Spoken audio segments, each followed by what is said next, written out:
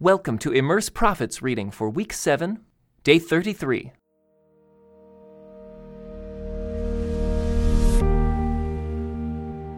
Immersed in Habakkuk. Habakkuk lived around the same time as Nahum, in the period when the Babylonian Empire was gaining ascendancy over the Assyrians. We're told nothing explicitly about the prophet himself, but we do have some intriguing clues about his identity.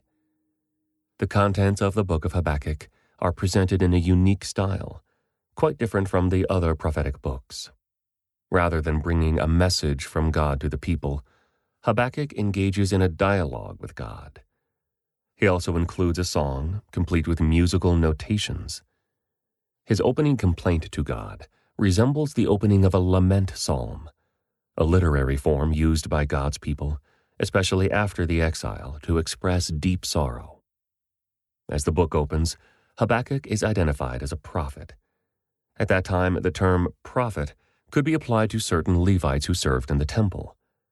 They were responsible to proclaim God's messages to the accompaniment of lyres, harps, and cymbals, as Chronicles puts it. Given the character of his compositions and his identifying title, Habakkuk may well have been one of the Levite temple musicians. We get a further suggestion of this when he ends his dialogue with God by accepting the difficult things he's heard. The Lord is in his holy temple. Let all the earth be silent before him. This could indicate the prophet's close ties to the temple and that his messages were spoken and recorded there. Habakkuk begins by complaining that the people of Judah are using their reprieve from Assyrian domination to engage in renewed injustice and violence against the vulnerable. God responds that as a consequence, he will soon allow the Babylonians to subjugate the kingdom of Judah. But Habakkuk protests that the Babylonians are just as cruel and idolatrous as the Assyrians, and far worse than the people of Judah whom God is about to judge. The prophet asks, "Should you be silent while the wicked swallow up people more righteous than they?" God assures Habakkuk that the Babylonians themselves will be judged and punished for their own sins in due time. This vision is for a future time. It describes the end, and it will be fulfilled. If it seems slow in coming, wait patiently, for it will surely take place. The Lord then announces a series of woes against the Babylonians. 5 times God promises that sorrow awaits them for their violence, extortion, and idolatry. In response, Habakkuk quietly and confidently accepts what God has said, and then composes a song.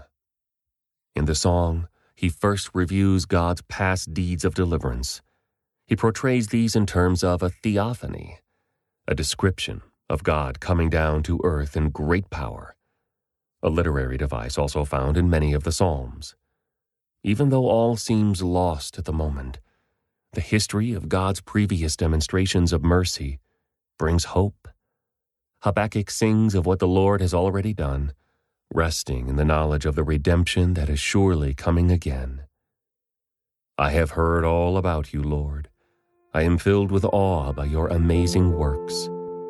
In this time of our deep need, help us again, as you did in years gone by.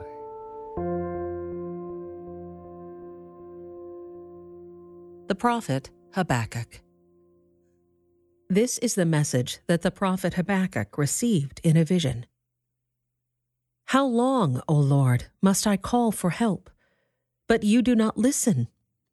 Violence is everywhere, I cry, but you do not come to save. Must I forever see these evil deeds? Why must I watch all this misery? Wherever I look, I see destruction and violence. I am surrounded by people who love to argue and fight. The law has become paralyzed, and there is no justice in the courts. The wicked far outnumber the righteous, so that justice has become perverted. The Lord replied, "Look around at the nations. Look and be amazed. For I am doing something in your own day, something you wouldn't believe even if someone told you about it. I am raising up the Babylonians, a cruel and violent people. They will march across the world and conquer other lands. They are notorious for their cruelty and do whatever they like. Their horses are swifter than cheetahs and fiercer than wolves at dusk. Their charioteers charge from far away. Like eagles, they swoop down to devour their prey. On they come, all bent on violence. Their hordes advance like a desert wind, sweeping captives ahead of them like sand. They scoff at kings and princes and scorn all their fortresses. They simply pile ramps of earth against their walls and capture them. They sweep past like the wind and are gone. But they are deeply guilty, for their own strength is their God. O Lord my God, my Holy One, you who are eternal, surely you do not plan to wipe us out. O Lord, our rock, you have sent these Babylonians to correct us, to punish us for our many sins. But you are pure and cannot stand the sight of evil. Will you wink at their treachery? Should you be silent while the wicked swallow up people more righteous than they? Are we only fish to be caught and killed? Are we only sea creatures that have no leader? Must we be strung up on their hooks and caught in their nets while they rejoice and celebrate? Then they will worship their nets and burn incense in front of them. These nets are the gods who have made us rich, they will claim. Will you let them get away with this forever? Will they succeed forever in their heartless conquests? I will climb up to my watchtower and stand at my guard post. There I will wait to see what the Lord says and how he will answer my complaint. Then the Lord said to me, "Write my answer plainly on tablets, so that a runner can carry the correct message to others. This vision is for a future time. It describes the end, and it will be fulfilled. If it seems slow in coming, wait patiently, for it will surely take place. It will not be delayed. Look at the proud. They trust in themselves, and their lives are crooked. But the righteous will live by their faithfulness to God. Wealth is treacherous, and the arrogant are never at rest. They open their mouths as wide as the grave, and like death, they are never satisfied. In their greed they have gathered up many nations and swallowed many peoples. But soon their captives will taunt them. They will mock them, saying, 'What sorrow awaits you thieves! Now you will get what you deserve. You've become rich by extortion, but how much longer can this go on?' Suddenly your debtors will take action. They will turn on you and take all you have, while you stand trembling and helpless. Because you have plundered many nations, now all the survivors will plunder you. You committed murder throughout the countryside and filled the towns with violence. What sorrow awaits you who build big houses with money gained dishonestly. You believe your wealth will buy security, putting your family's nest beyond the reach of danger. But by the murders you committed, you have shamed your name and forfeited your lives.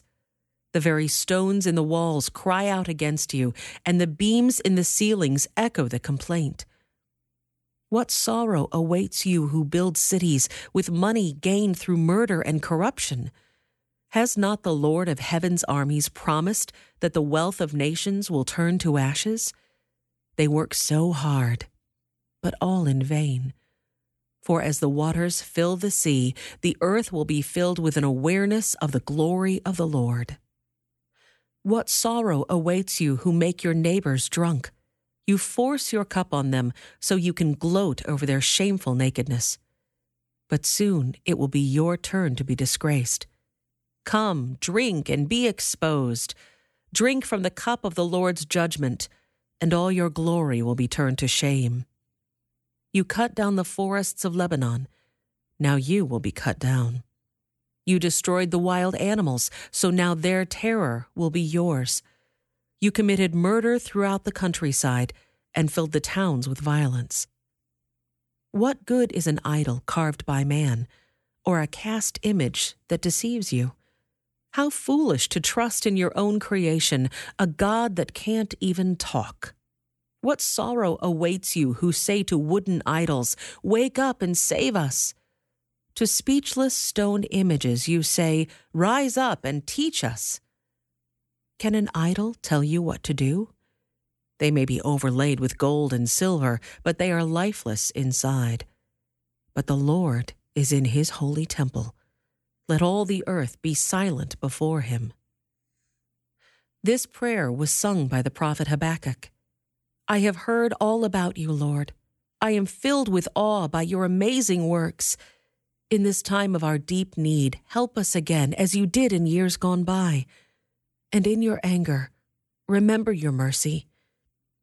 I see God moving across the deserts from Edom, the Holy One coming from Mount Paran. His brilliant splendor fills the heavens, and the earth is filled with his praise. His coming is as brilliant as the sunrise. Rays of light flash from his hands, where his awesome power is hidden. Pestilence marches before him. Plague follows close behind. When he stops, the earth shakes. When he looks, the nations tremble. He shatters the everlasting mountains and levels the eternal hills. He is the Eternal One. I see the people of Cushan in distress, and the nation of Midian trembling in terror. Was it in anger, Lord, that you struck the rivers and parted the sea? Were you displeased with them? No, you were sending your chariots of salvation. You brandished your bow and your quiver of arrows. You split open the earth with flowing rivers. The mountains watched and trembled. Onward swept the raging waters. The mighty deep cried out, lifting its hands in submission. The sun and moon stood still in the sky as your brilliant arrows flew and your glittering spear flashed. You marched across the land in anger and trampled the nations in your fury. You went out to rescue your chosen people, to save your anointed ones. You crushed the heads of the wicked and stripped their bones from head to toe. With his own weapons, you destroyed the chief of those who rushed out like a whirlwind, thinking Israel would be easy prey. You trampled the sea with your horses, and the mighty waters piled high. I trembled inside when I heard this. My lips quivered with fear. My legs gave way beneath me, and I shook in terror. I will wait quietly for the coming day, when disaster will strike the people who invade us. Even though the fig trees have no blossoms, and there are no grapes on the vines, even though the olive crop fails, and the fields lie empty and barren, even though the flocks die in the fields, and the cattle barns are empty, yet I will rejoice in the Lord. I will be joyful in the God of my salvation. The sovereign Lord is my strength. He makes me as sure-footed as a deer, able to tread upon the heights. For the choir director, this prayer is to be accompanied by stringed instruments. This concludes today's Immerse Reading Experience. Thank you for joining us.